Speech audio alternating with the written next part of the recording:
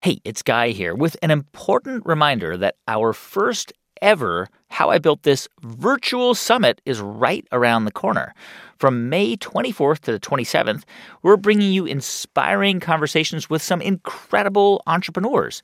You can learn how to build and lead a team with Brené Brown, how to get the word out about your business with Gary Vee, channel your creativity with Adam Grant, and find power in community with Rashad Robinson.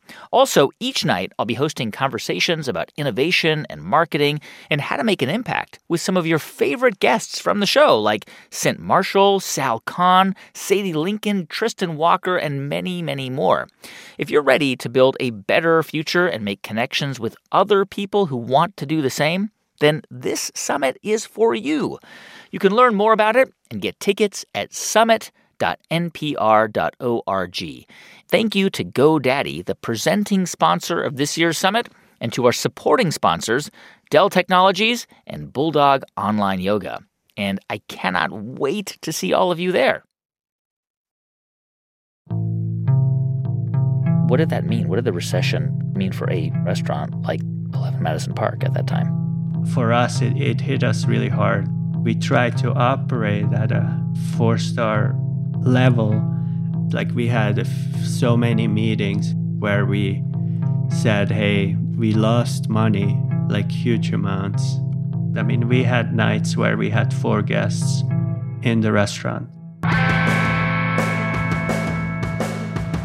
From NPR, it's How I Built This, a show about innovators, entrepreneurs, idealists, and the stories behind the movements they built.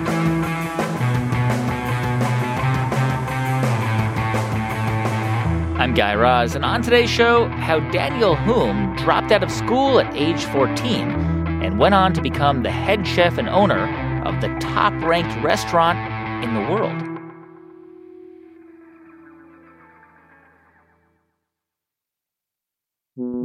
When a company's entire business model isn't working, it may be time to pivot. We've told countless stories of pivots on this show, from seventh generation going from mail order catalog to manufactured products, to Headspace shifting from meditation events to meditation on an app. Pivots usually happen out of necessity because without the pivot, the company might not survive. But what happens when you make a pivot, a huge pivot, when business is going well, when people actually love what you're doing? Well, that's what we plan to explore on the show today. And the business we're going to talk about, it's not the type of business we usually profile on this show, but in some ways, it's one of the most typical businesses there is because it's a restaurant. Except for the better part of the past decade, it's been harder to score a table at this restaurant, 11 Madison Park in New York, than almost any restaurant in the U.S. Its owner, Daniel Humm, is considered one of the greatest chefs on earth. In fact, his restaurant has actually been named the world's greatest. There are Pinterest boards and Instagram accounts dedicated to Daniel Humm's dishes, like his diamond cut of turbot topped with scales fashioned from baby zucchini. It's a restaurant famed for its foie gras torchon, duck with daikon and plum, and smoked sturgeon cheesecake with caviar. There are diners who travel from Europe and Asia just to try these things. A few weeks ago, Daniel Humm reached out to us to talk about a momentous decision he was about to make. And he wanted to talk about it on the show. So while we don't ordinarily focus on news on How I Built This, today's episode has some news. Because on June 10th, when 11 Madison Park reopens for dining after being closed for more than a year due to the pandemic, the restaurant will no longer serve food made from animals. 11 Madison will become vegan, an entirely plant-based menu. Now, to understand how big a deal this is in the food world, imagine Tom Brady or Aaron Rodgers leaving the NFL to play flag football. Out of the 135 Michelin 3-star restaurants on Earth, not a single one is vegan. Chefs working at the highest levels rely on cream, butter, bones, duck fat, and pretty much anything from an animal to create their celebrated dishes. But something happened to Daniel Humm over the past year. The pandemic changed his life. It changed the way he thinks about food and, most importantly, the planet.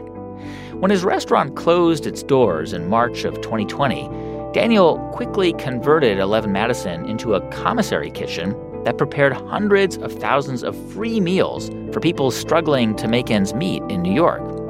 This past year, he faced the prospect of personal bankruptcy, the death of friends, and the furloughing of his entire team. He even contracted COVID himself. But as he tells it, this year also injected a vital sense of urgency into his life. And he decided there's no going back to the way things were before the pandemic. But before any of this happened, Daniel Humm was honing his craft in San Francisco and Europe, learning how to be one of the world's great chefs. He grew up in Zurich, Switzerland, and had no real interest in food as a kid, even though, he says, his mom was a great home cook. Yeah, she was fantastic. My mom was half French and half Italian. She absolutely loved to be in the kitchen and to go to the markets. And I didn't learn so much about the cooking part, but I learned a lot about the importance of the best ingredients, like going to a farm and picking up the lettuces and then going home and washing these lettuces. Yeah. I grew up very humble. You know, we would eat meat only on the weekends. So there was this real respect for the ingredients and for the meat as well. And then, of course, we would use every part, make a soup from the bones and so forth. So that was a really great lesson, just to use every part of it. And what about your dad?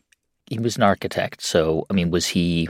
Yeah, definitely a more difficult relationship. Growing up, it seemed like nothing was ever quite good enough. You know, I wasn't good enough in school. I wasn't doing enough homework. I wasn't doing enough work at home to help out my mom. Early on, I started running cross country. I was really good. I was competing in the nationals, and I even won the nationals twice. But it was always not quite good enough. If I won, then maybe the best other ones weren't. Maybe they were injured and they weren't, racing that day. And yeah. And I read that you also got into cycling as a kid. I mean, you became like a really serious competitive cyclist. I think like mountain bike racer. Is that right? Yeah, that's right. So after running cross country, I discovered the bike, and first I would just go and take my bike, and some days I would get up at 4 a.m. and I would ride the bike around like into the French part of Switzerland, and then back, and I would come back home at like 7 at night. So I was like gone for like hours and hours and hours. And so the sport actually, it was almost an escape from home. I started racing local races, and I was, winning local races, and I went from the road to mountain biking. It became more and more serious. And when I was 14 years old, I had the opportunity to join a team and actually to really pursue it as a professional career and sort of leave school behind. So you at age 14, you left school? You dropped out? Yeah. Wow. It was the best decision for me. Of course, now being a parent, thinking about my kids leaving school at 14, I would really be scared. And I understand what my parents were thinking at that time. Your formal education ended essentially when you were 14. Yeah, it's a wild idea. I really only went to school for 8 years. I guess you left home. You stopped living with your parents when you were 15. Yeah. Why did you leave home? After I made the decision to be racing, I definitely didn't feel welcome at home anymore. I I started having a girlfriend when I was 15. She was or is 3 years older than me, and she had a place of her own. And so then we moved in, or I moved in with her. Wow. And I moved away from home. I guess while you were training as a cyclist, you started to just work in restaurants as for money, I guess, initially, or was it out of interest? No, it was purely money at first. There is a well-known hotel in Zurich called the Hotel Borolak. And, I knocked at the door, and I was 16 years old, and I asked if I could come and work.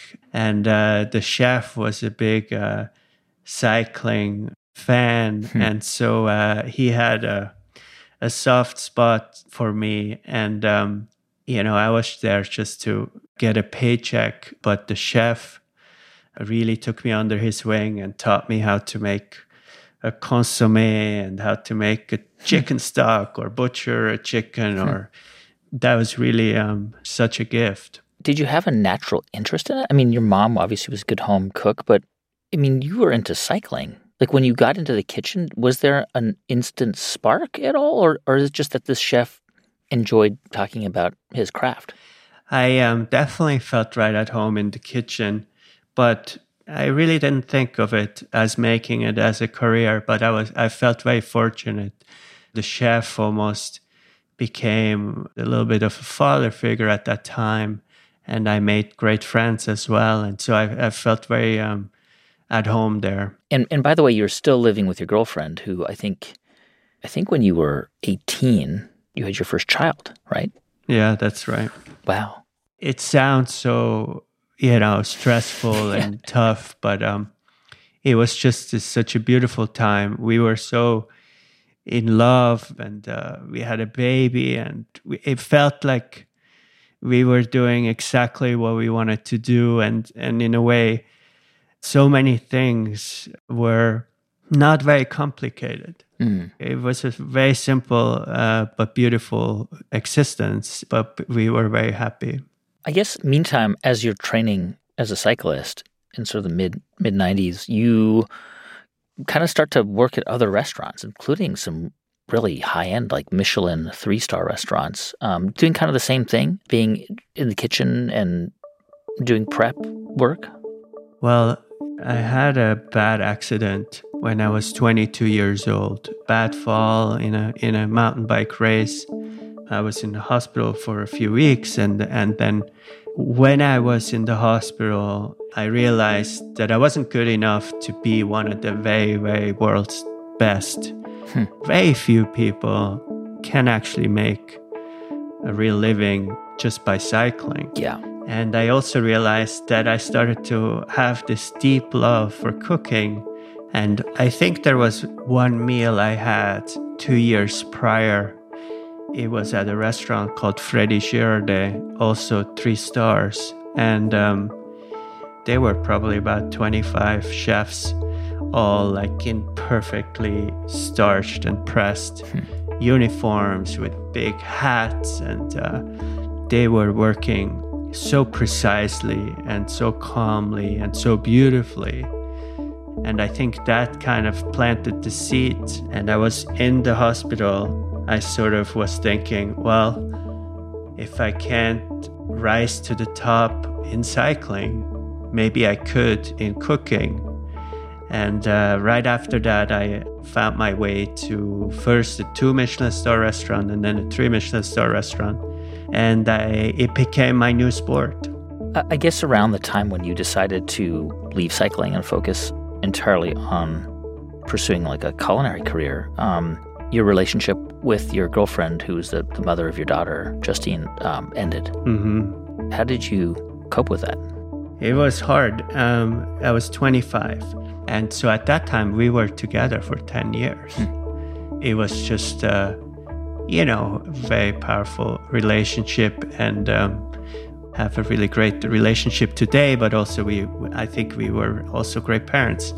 I think we just you grow apart, and I think part of that also led me to eventually move to the U.S. it was just too painful to be around all the memories we have built in Zurich. So as you kind of began to really pursue this culinary career, clearly you were getting better and better. How did you just gain the confidence of chefs? Did you was it like our kind of the caricature of a kitchen, like people shouting at you and throwing dishes at you, and you like feeling humiliated, and just is that how you learned? I mean, there was definitely a lot of that, and it was pretty an intense environment. People didn't really work together. People didn't really want each other to succeed. And it was this really, really old school way. Like, for example, the chef always would go to the farm every morning by himself at like 7 a.m. We would arrive at 8. And one time I was carrying garden peas, and one fell down, and on the way back I stepped on it, and he saw that. I think in the 3 years that I was there, I think he never forgot that. He was so upset because he went every morning to get these garden peas, and every single piece, from the tiniest morel to the tiniest peas, was just so precious to the point where we counted them. It was extreme. It was a pretty extreme environment. Yeah. Did you feel when you were, because you were one of 25 or 30 people inside that kitchen. Yeah. Did you feel when you looked around that it was different than when you looked around at your fellow cyclists? When you looked around at those other chefs, did you think, you know what? I think maybe I have the potential to be the best person here. I don't know if I thought that at that point. In the beginning, it was all about really learning the craft.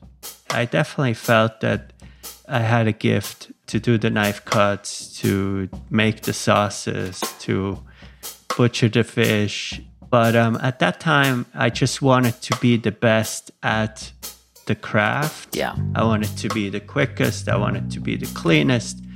And during work, there wasn't really the time to write down much. So every night I would go to the room, and I had my color pencils, and I would draw out the dishes we cooked on that given day. And in like a journal, you sketched out in a journal? I actually had these single pages with a round circle on it that resembled a plate. And I would, just say, okay, this is this fish cooked this and this way, this long, and we made the sauce this way. And so, I have thousands of these still today. It's actually, I still work like this. You sketch out with colored pencils the dishes that you cooked. Yeah. What were you doing that for back then? Just to memorize what we did. Wow. But then what naturally happened was I would start drawing imaginary dishes. Like I would say, oh, what if we take the fish this way, and then we put this tomato with it and this caper sauce, and so in my head I started to create these dishes. And I was living with this elderly couple, and on the weekend I would cook for them. But it was really an important process for me to start, creating. It's interesting because you talk about the craft of being in the kitchen, right? And so is that what you were doing early on? Like you're just getting really good at the fundamentals of cooking? Yeah, absolutely. I think, there's a Miles Davis quote, and he says, you have to learn the rules before you can break them. And I totally agree with that. And I think you need to sort of learn it from ground up before you can really start to branch out. How did you get your first job as a head chef, where you were actually in charge of the whole kitchen? It was kind of random. I saw this thing in a newspaper advertising small farm looking for a chef. And I applied, and they called me back, and it was a beautiful little inn on top of the mountain overlooking, the Alps. And it was a very humble restaurant cooking Swiss traditional food.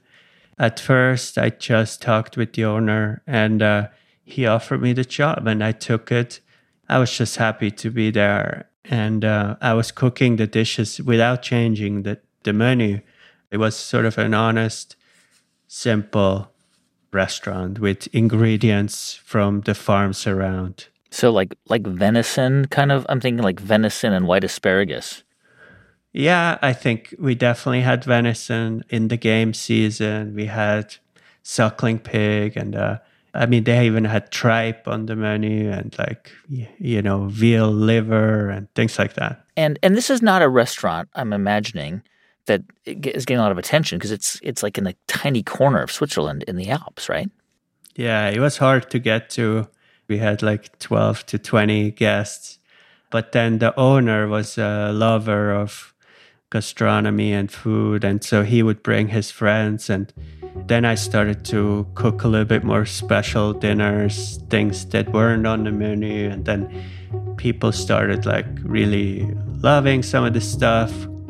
It all happened kind of quickly. So quickly that after 6 months, I was named Discovery of the Year and received a Michelin star. In 6 months after arriving. And Yeah. I think a lot of people know what that means. I mean, the Michelin Guide is certainly for cooks it's like the Oscars. Yeah, I wasn't prepared at all. And looking back, it was like I had no repertoire of my own dishes. Now all of a sudden there was this bright light on me. And there were a lot of expectations. It was busy. Now we did like 35 guests a night. Journalists wanted to speak to me. Guests wanted to meet me and talk about the food. And I didn't really had much to say because I didn't really think about it that much yet. And I was overthinking everything. And the dishes were complicated. And I wanted to impress. And I feel like I had to impress. And it was a lot of pressure. And did you transmit some of that stress and pressure to the team? Would you get like angry? I mean, because you came up in kitchens where people were like, right, throwing things and shouting around. I mean, and I'm assuming you had to have maybe assimilated some of that behavior.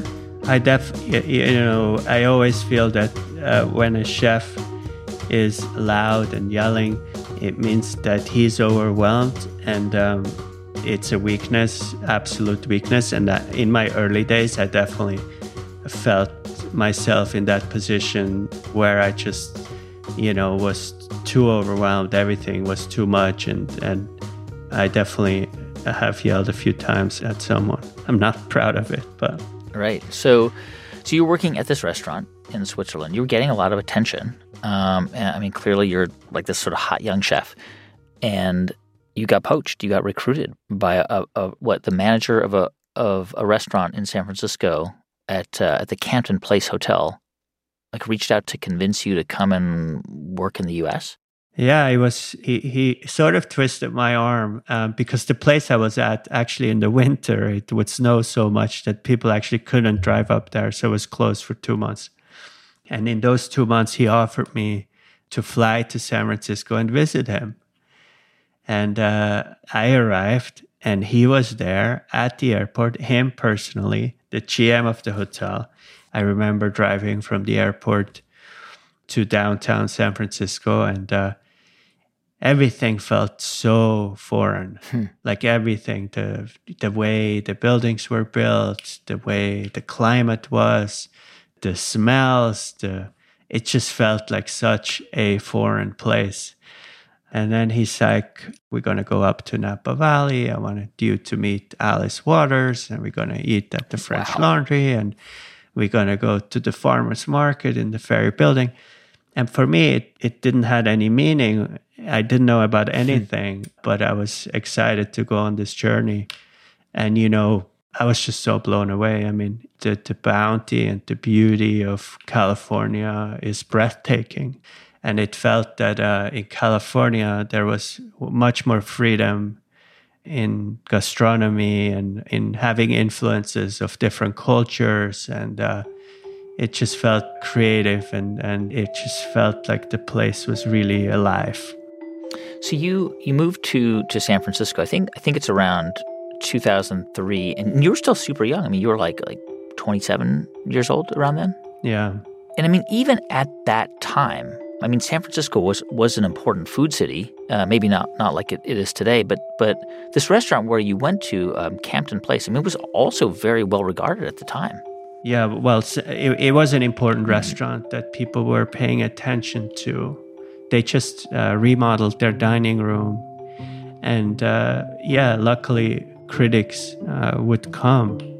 And luckily they liked what we were doing. I think Michael Bauer, who was a critic of San Francisco Chronicle at the time, was a really influential critic. I think at the time he wrote about you. The newspaper gave you 4 stars. He wrote, "The brightest star to land in Northern California since Thomas Keller opened the French Laundry," which is pretty amazing. Were you intimidated by some of those other chefs? Because you were still pretty young, or did you start to feel a little bit more confident? You know, I didn't really feel confident. I was just trying to run the best possible restaurant. You know, resources are limited, especially when you're coming up, because you don't have, the budgets that big restaurants have. So in the beginning, you have to work I worked 6-7 days a week. I worked every day and long days. And I felt honestly overwhelmed every day. And I didn't really know how to get to the end of the day. Yeah. I mean, so the restaurant is getting a lot of attention. And a well-known restaurateur who we've had on the show, Danny Meyer, he hears about you and he approaches you to come work at his restaurant in New York, 11 Madison Park. Yeah. He's trying to revamp it.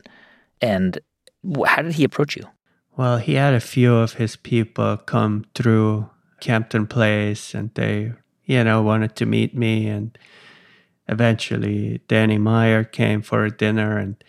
And so then I started to talk to Danny in a little more serious way. We probably spoke for 10 months back and forth. And wow.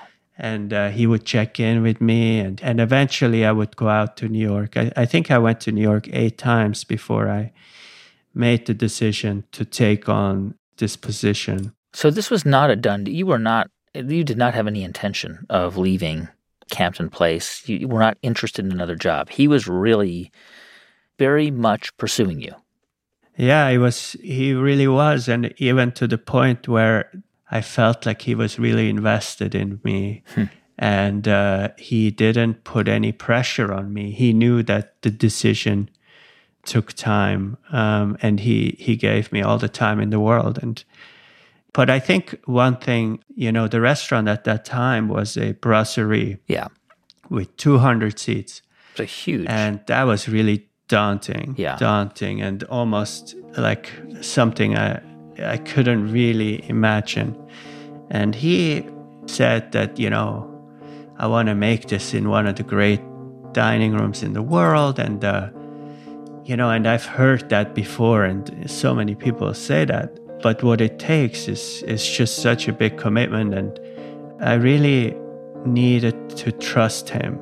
I knew that there was a lot at stake because I also saw chefs coming to New York who even came with big names. Yeah. I mean, look at Alain Ducasse, I think Robichon, really, Gordon Ramsay, some of the biggest chefs came to New York and failed. And the city was done with them.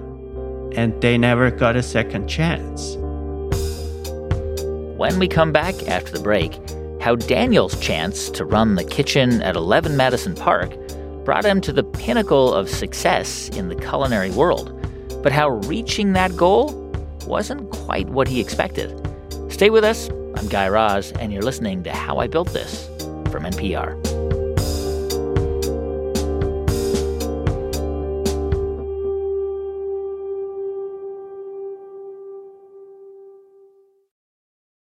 Support for How I Built This comes from 3M. From helping drive vaccine and therapy development with advanced purification technologies to developing an adjuvant that helps boost vaccine effectiveness, the research scientists at 3M are delivering innovative healthcare solutions to help us today and prepare us to better tackle what's next. Learn more at 3m.com/improving lives. 3M Science applied to life. This message comes from NPR sponsor Checker. Want to diversify your workforce and change the future? Studies show that employment is the #1 factor in reducing recidivism. Fair Chance Hiring provides a path to employment for 70 to 100 million qualified Americans. Choose Checker for fast, accurate, and fair background checks that give people a fair shot at their futures. Learn more at checkr.com/NPR. Hey, welcome back to How I Built This from NPR. I'm Guy Raz.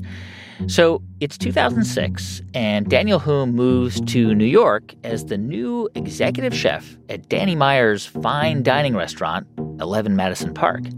And from the very beginning, Daniel finds that running a top kitchen in New York City is even more intense than he'd imagined. It was one of the hardest things I've ever done. People always have a hard time with change. And, it was serving seafood plateaus and steak frites. And when I started removing some of these staples, we would receive letters and this restaurant is going to close, just never going to succeed. And then the size of the restaurant, it wasn't like a 20 or 30 seat restaurant. Yeah. But I think one of the things I somehow realized early was that as a chef, you can only be successful if you can also manage your business. And only if the restaurant makes money, there is a future for it. A lot of people try to allure you with this very wealthy guy who wants to have this restaurant, and it's sort of like his passion project. These things never, ever, ever work out because people get bored of it. It only works if it makes money. Yeah. So your charge at the restaurant was you were kind of given a blank slate to play with. And at the same time you joined, Danny Meyer brought in a new general manager, a young guy named Will Guidara, and he kind of partnered the two of you up and said, all right, Will would be the front of the house, you'll be the back of the house. Go do your thing. And did you and Will instantly click? Yeah. We both, I think, benefited from our different experiences. Will grew up in America, in New York, worked with Danny Meyer, and Danny Meyer, is well known for his hospitality. So Will brought a lot to the table. And I think hospitality is arguably more important than even the food. I think the food maybe brings the guest to the restaurant, but then the hospitality makes the guest return. So we kind of really intertwined. We started to really think in a very similar way. I think one of the earliest reviews that the two of you together received was from a writer for the New York Observer, and she gave the restaurant 3.5 out of 4 stars. It was pretty great. In this review, the writer, her name is Moira Hodgson, called you a star. But in the review, she said the dining room needed, and this is a quote, a bit of Miles Davis. I mean, it was a good review, 3.5 out of 4 stars. I'm imagining you're happy, but a bit of Miles Davis. What did that mean? I mean, first of all, the review was way too generous because I don't think we were at that level at that point. But yes, we were happy with the review, and we were pretty perplexed about more Miles Davis. We didn't exactly know what she meant.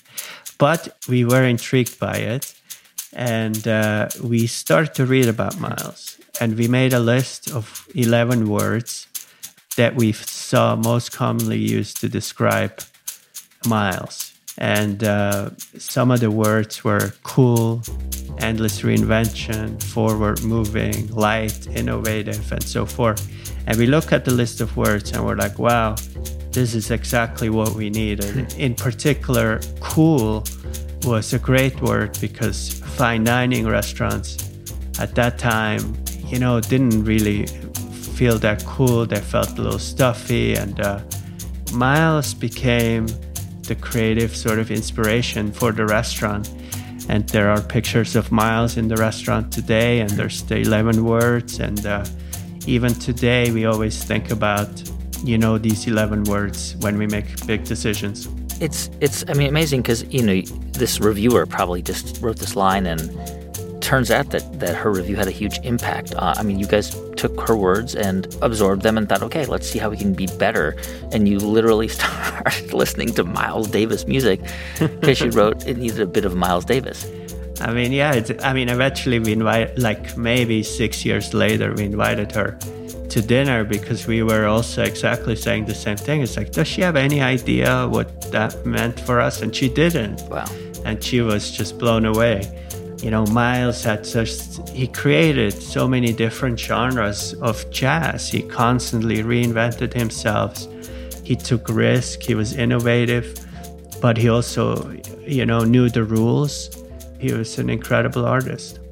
Meantime, you're getting more attention, and the restaurant eventually got 3 stars, a 3-star review from the New York Times, which is a great review. And I imagine it was getting busier and busier. And then September 2008, Lehman Brothers collapsed. What did that mean? What did the recession, the beginning of the financial crisis, mean for an expensive fine dining restaurant like 11 Madison Park at that time? It was really tough, especially, we were sort of not the most expensive, but we were on a path to get from 3 stars to 4 stars. And so we operated at a higher expense of what a restaurant usually would. And these are New York Times stars, we should be clear, because Michelin is 3 stars maximum, but New York Times is 4 stars maximum. You're right. And so you were thinking, we want to get a 4-star review from the New York Times, because that's obviously, Yes. So we put so much behind this effort and financial too. We tried to operate at a 4-star level, but we didn't charge the 4-star prices. That's just how this game works. And then the crisis happens. And so the only time people now would go out and spend money was to a restaurant that was established or to a restaurant that was simple and casual. Yeah. For us, it hit us really hard. We had so many meetings in those 6 months where we said, hey, we lost money every month, huge amounts. We had nights where we had 4 guests in the restaurant. And I guess around that time, you also start to notice that the food critic for the New York Times, Frank Bruni, he was a critic at that time. He's now a columnist. That you start to see him having dinner at the restaurant. Presumably, you were thinking this could be our opportunity to earn our 4th star. Yeah, that's right. But we knew that he wouldn't give 4 stars to a restaurant that had 6 customers. Yeah. So on nights that we thought he would come, we would invite a bunch of people, friends, regular guests. So the restaurant felt full when he came. And you guys were, restaurants do this. They've got all kinds of tricks to recognize, even if a reviewer wears a disguise or, I don't know, or a mustache or whatever. Yes. You knew who he was. We knew who he was. And, we would have all kinds of phone numbers that he would use to make the reservations. We knew how he looked like. We had all kinds of tricks. I don't know if we always caught him or spotted him, but at times we did. And so we saw him coming back. And he had the meal. He called the next day. They said, he has some questions about the menu. They want to come take pictures of the dining room. The review will come out in 4 days.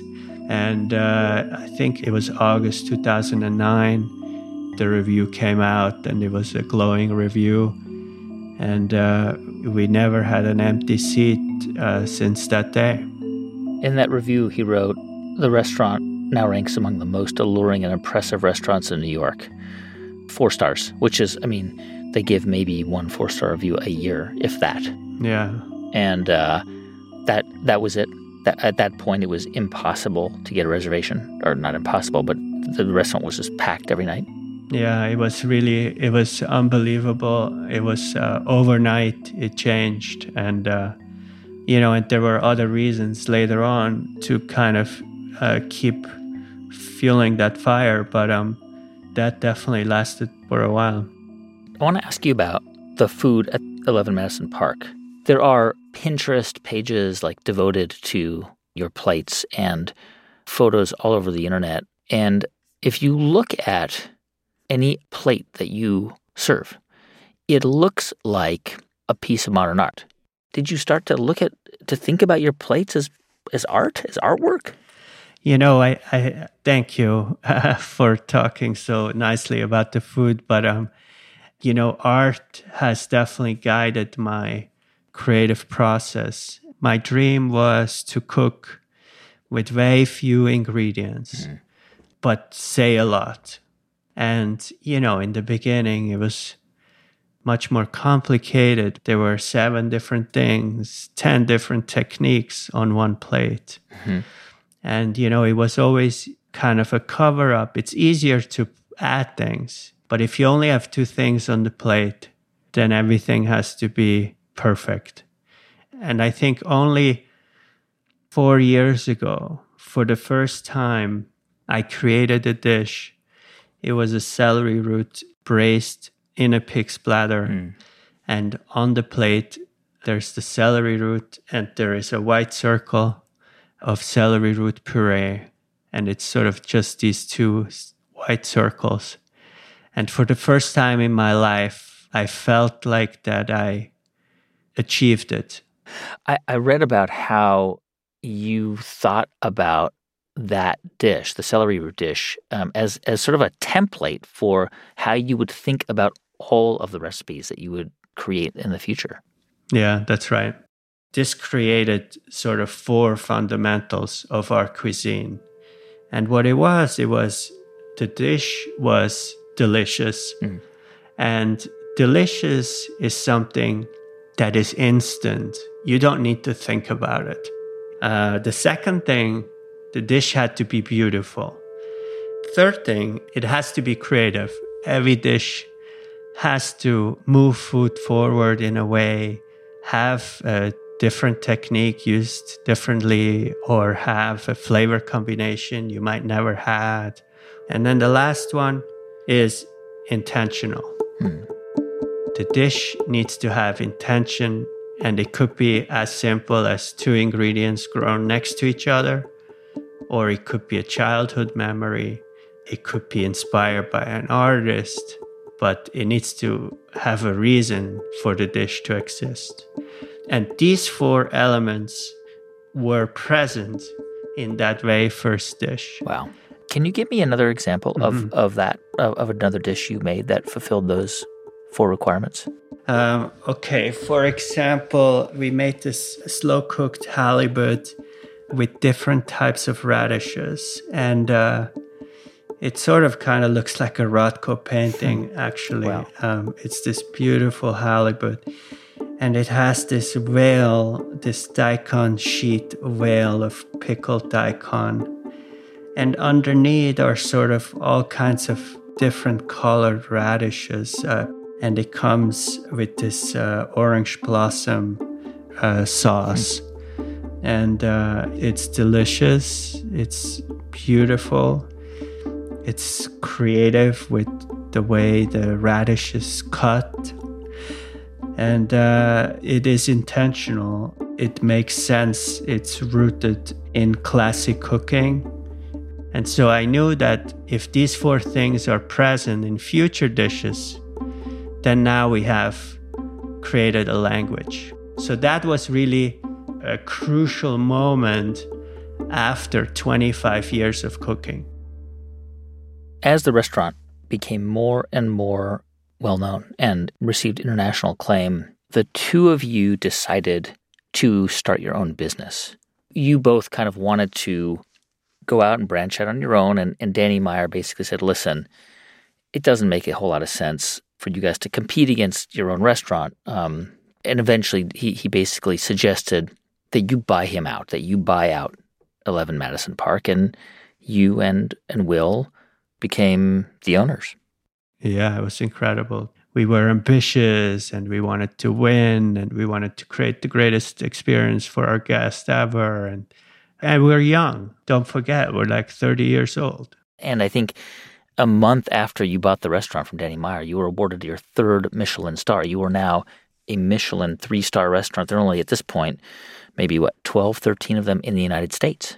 Yeah, for sure. It's unbelievable. It's hard to believe. But yes, I mean, there is a whole, people have these lists of must-visit restaurants. And now we were on that list.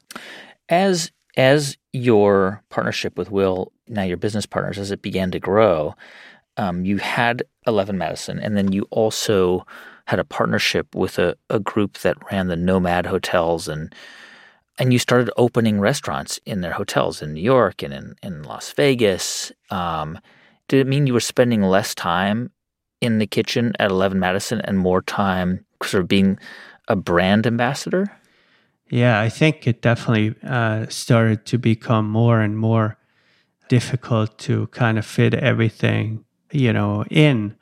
And when you're starting to be pulled in a lot of different directions, it's harder to measure your accomplishments. And so in a way, it's less satisfying as a chef when you start having more success. You're doing interviews and you're talking to guests and talking about other business opportunities. Sure. And presumably, I mean, Will is looking at his mentor, Danny Meyer, who's got an empire and understandably probably is thinking, we can do this too. We can build our own empire.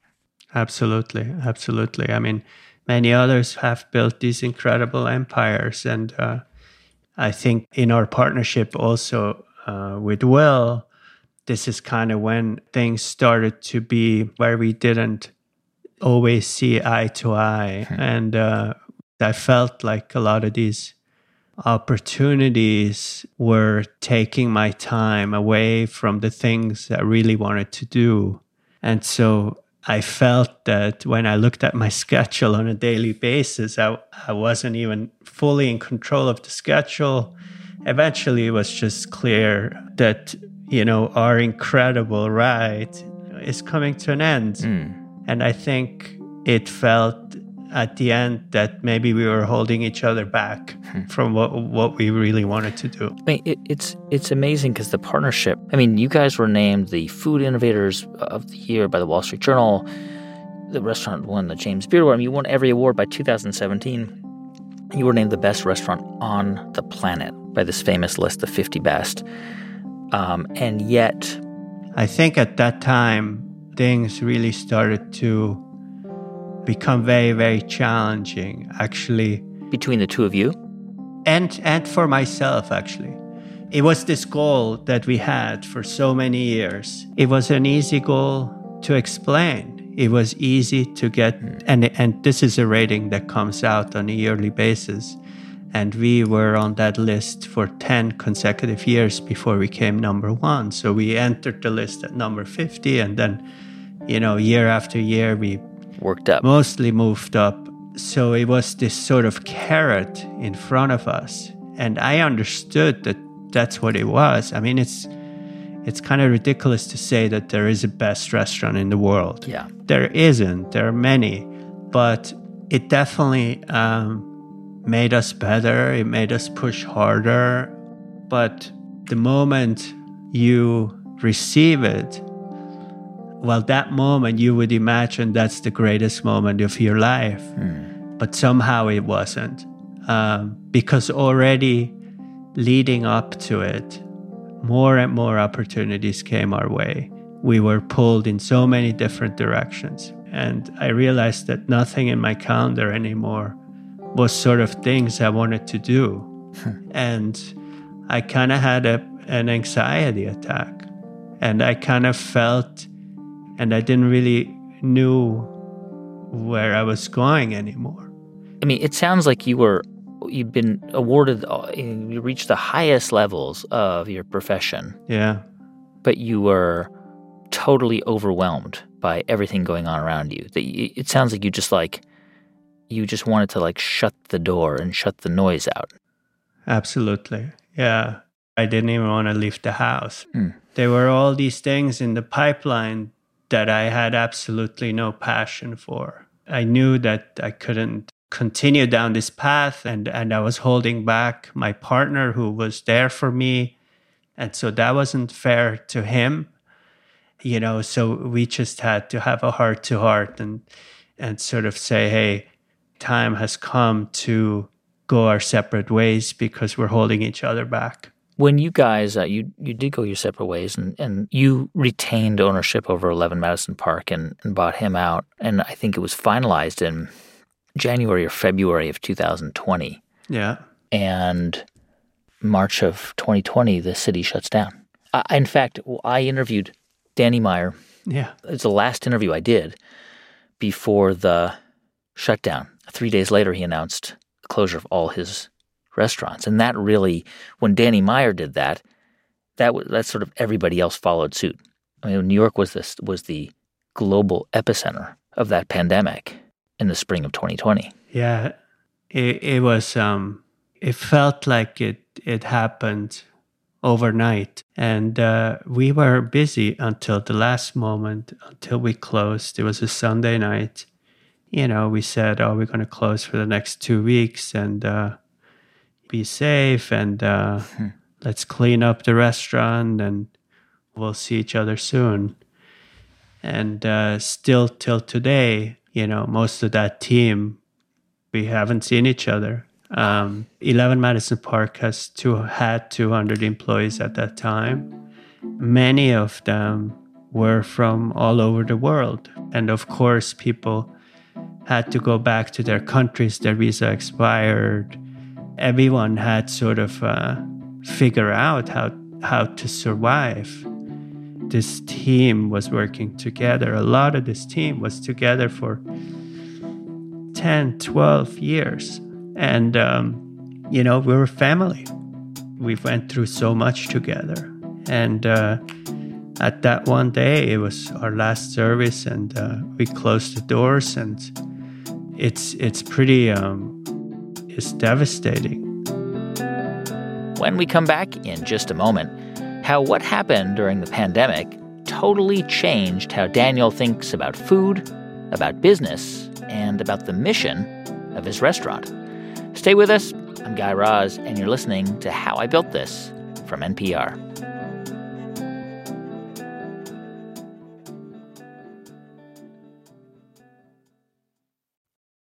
Support for How I Built This comes from 3M, committed to protecting healthcare workers globally. 3M employee Chris knows that healthcare workers, like his daughter, may need to get up close to provide patient care. He's working hard to direct high-performing personal protective equipment to hospitals and hotspots so she and nurses like her can be protected while caring for their patients. Hear their story at 3m.com/improving lives. 3M science applied to life. Hey, welcome back to How I Built This from NPR. I'm Guy Raz.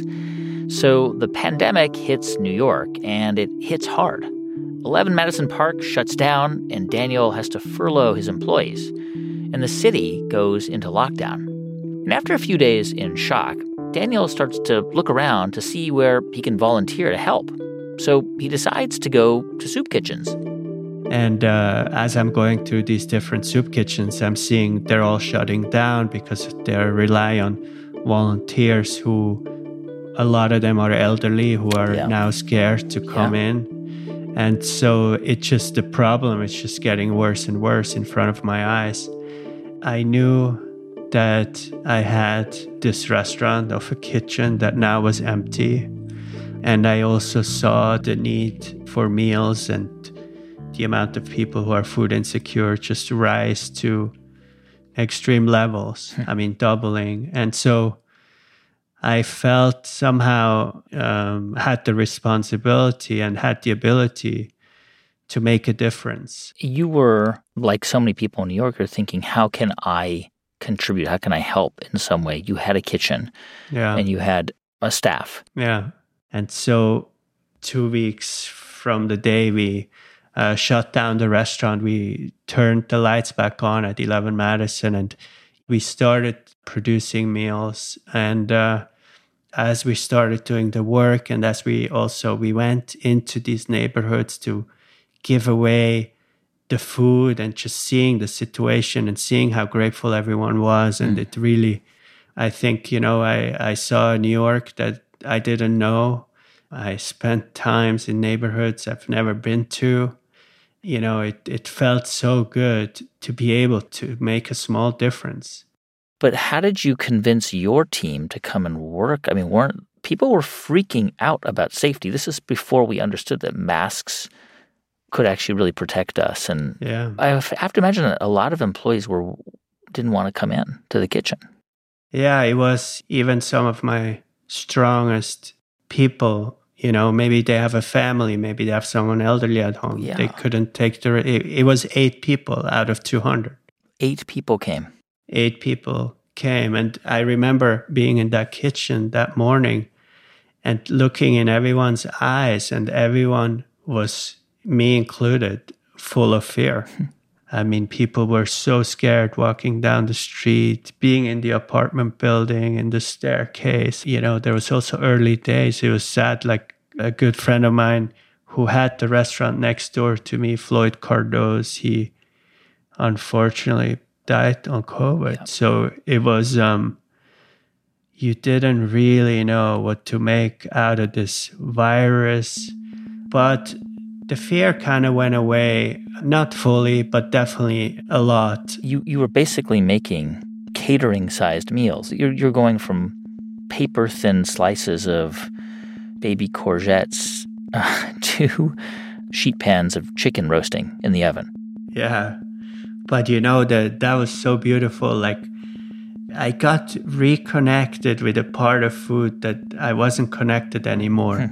And sort of the food for nurture, giving these meals to people who, are food insecure. And it was so uplifting and so beautiful. And it was a gift to me in the end, because I was able to connect with food in a whole new way. We have continued today still. We've cooked over 1 million meals out of the kitchen of 11 Madison Park. Wow. Since March. It's been some of the most meaningful work in food that I've done. I know that you had raised some money from some sponsors to enable you to run the commissary kitchen and to buy the food and to distribute it. But, I mean, even so, the restaurant, right, 11 Madison, was not making much revenue, wasn't really serving food. The costs of running a restaurant are very high. Were you at all worried about your financial situation? Absolutely. I mean, we faced bankruptcy.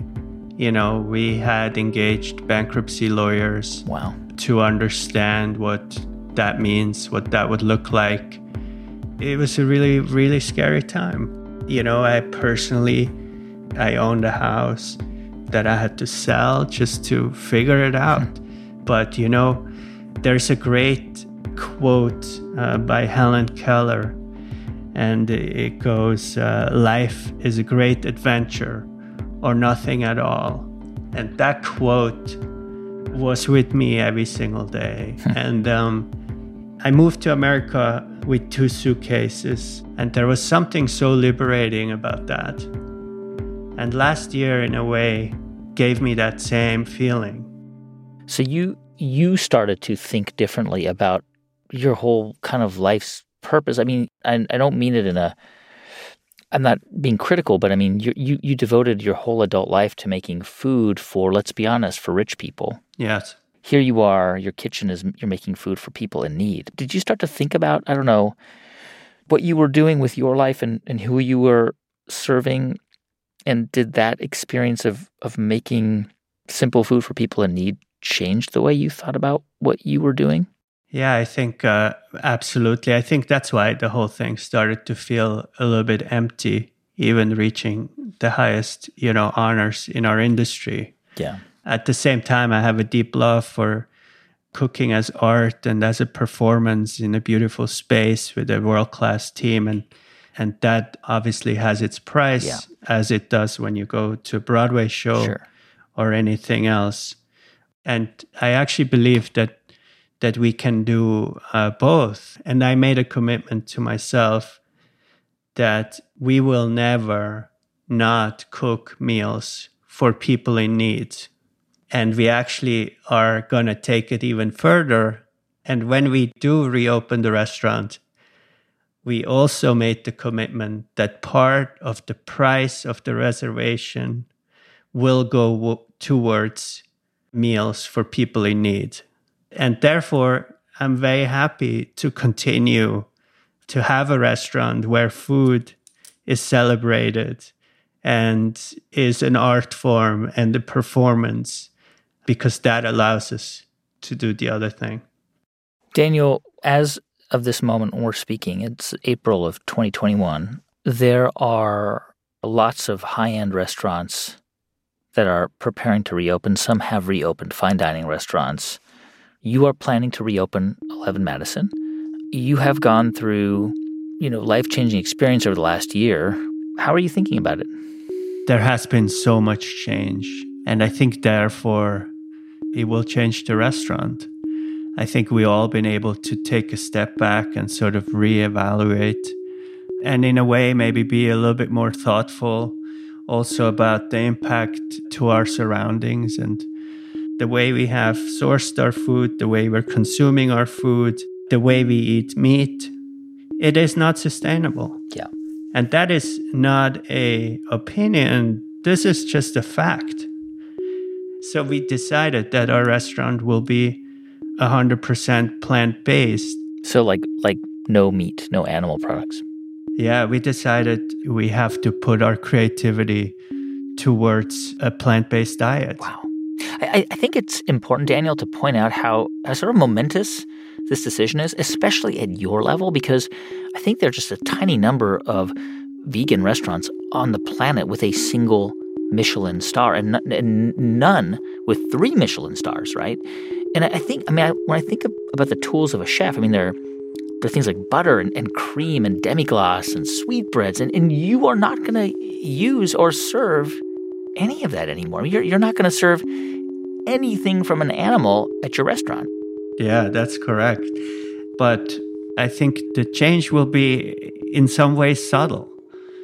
Guests have never come to us to just eat a piece of steak or a lobster. They've always come to us to be on a journey and for us to tell a story. And so we want people to say in the end, oh my God, I can't believe they didn't use butter and cream. And in the flow of the menu, we said, oh, this is sort of the moment a caviar course used to be, or this is sort of the moment where braised meat would be. And so we're thinking about those mouth-watering moments and how can we accomplish them by using just vegetables. So I can give you a few examples, but please. We have these golden oyster mushrooms. We roast them in the oven. We make a stock of kombu and mushrooms, and then we glaze them and we roast them deeper. And so that stock really caramelizes around the mushrooms.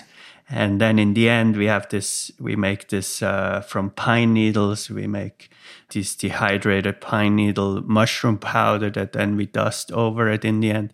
And so, so it's like caramelized on the outside, soft inside and juicy. And the palate is massive if you think about anything that grows.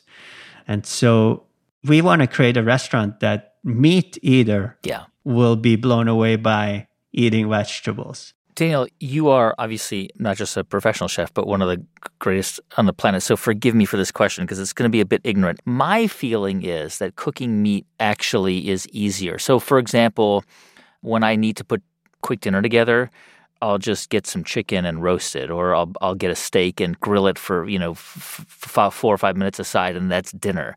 Is there truth to that idea that actually when you eliminate meat and animal products from your repertoire, it's actually much harder and more time-consuming? I think I've always felt this way, that to really see the creativity of a chef is by watching them work with vegetables. If you have a carrot and you want to make that into a meal, it's not so clear what direction you're going to go. It definitely requires more thought, more preparation, more organization and then more time in the kitchen. And time is almost a new ingredient. But of course, it's about deliciousness in the end. I believe that if the meal is delicious, we don't need to worry about it. I think people will buy into it.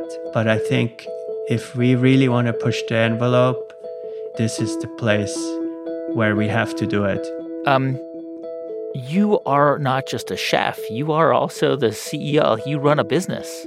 There are people who depend on you. There are people whose livelihoods depend on the success of you and your business. And it's a lot of pressure to carry on anyone's shoulders.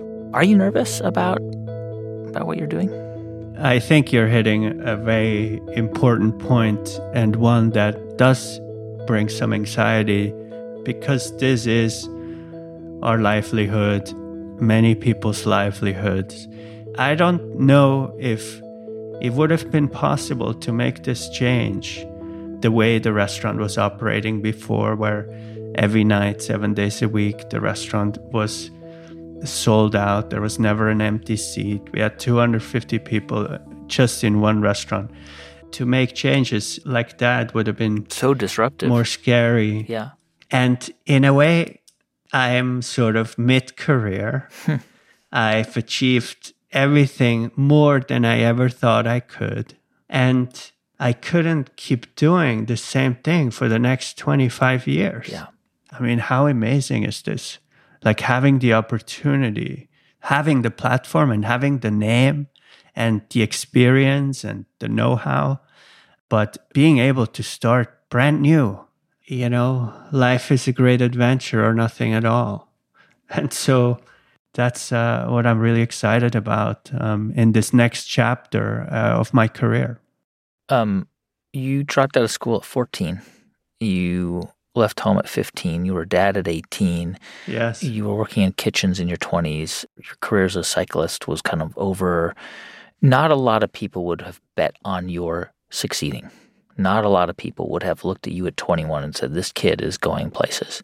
But you achieved the highest levels of success in the culinary world. It's quite amazing. It's like a movie. Do you ever reflect on that and think, wow? You know, I went to school in Zurich, and at one time I was sent home because in the art class, we were asked to draw a house. And I told the teacher that the paper isn't big enough for the house I want to draw, that I need a bigger paper. And so the teacher said, no, you're not going to get a bigger paper. Why can't you just be like everyone else? And so then I drew a house 4 times the size of the paper over the table and everything. The teacher got so angry and sent me home from school. And then I had to go to therapy. And I met this most amazing woman. I was probably 11 years old. The first time I was there, she said, oh, you know, what happened in school? So I told the whole story, and she was so upset with the teacher. And we went to the art store. We got the biggest piece of paper and all kinds of paint. And we drew like a 12-foot house. And she said, you know, don't ever let anyone tell you there isn't big enough paper. And so I think from that moment on, I always knew that there was something bigger and something more. And you could always reach higher than what people expect or what people think. And in a way that has given me like a fuel to my inspiration and my energy. Daniel, when you think about your journey and all the things you've achieved and where you're heading, because it's certainly not over and in some ways just starting out again, how much of your success do you attribute to how hard you worked and how well you did it, and how much do you think has to do with random chance and luck? I think so much of random chance and luck, I've been extremely blessed. Meeting incredible people at certain times. I have been willing to take risks for sure. I think cycling has taught me to be comfortable in the uncomfortable and to go the extra mile. And anyone who knows me knows that I'm willing to, dig really deep to achieve certain things. I can't remember where I read it, but it was an article about you, and you kept using the word passion in this interview. And passion is, passion is this great word. We're passionate about, I'm passionate about what I do. You're passionate about what you do. But then you explain that actually in German, which is your mother tongue, the word is Leidenschaft, and it actually means something slightly different. That Leidenschaft requires a certain kind of suffering, and that's how you describe the way you think of passion and your approach to passion. Yeah, I think the German language is known for the long words, often pretty precise, and the word in German for passion is Leidenschaft. Leiden means suffering, and Schaft is sort of like the act of suffering or the willing to suffer for something. And I think it's actually very accurate to the way I see passion. You really have to be deeply committed when you're passionate, and it's not a hobby. Passion is really when you really want to dig deep. And it's your life and blood, and you're willing to do anything for it. Yeah. That's Daniel Humm, owner and chef at 11 Madison Park. By the way, during the pandemic, the restaurant developed a takeout option, kind of a prepared meal kit they call 11 Madison Park at Home. And for the time being, they say they'll keep it up even after they reopen because it's in line with Daniel's vision of food as nurture. Each purchase of a meal kit will pay for another 10 meals distributed to neighbors in need in New York City.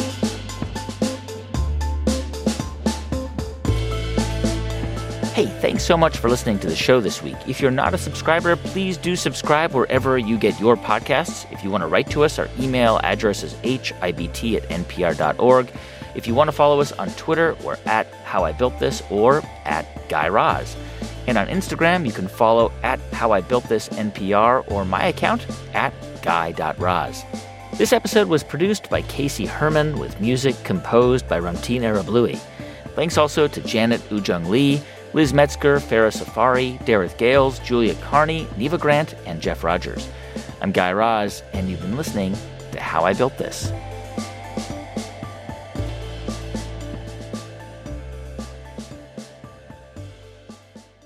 This is NPR.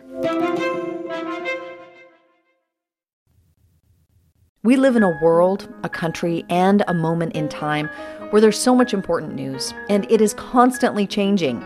That's why Up First is here for you. It's NPR's daily morning news podcast. In about 10 minutes, you can start your day informed. Listen to Up First on the NPR One app or wherever you get your podcasts.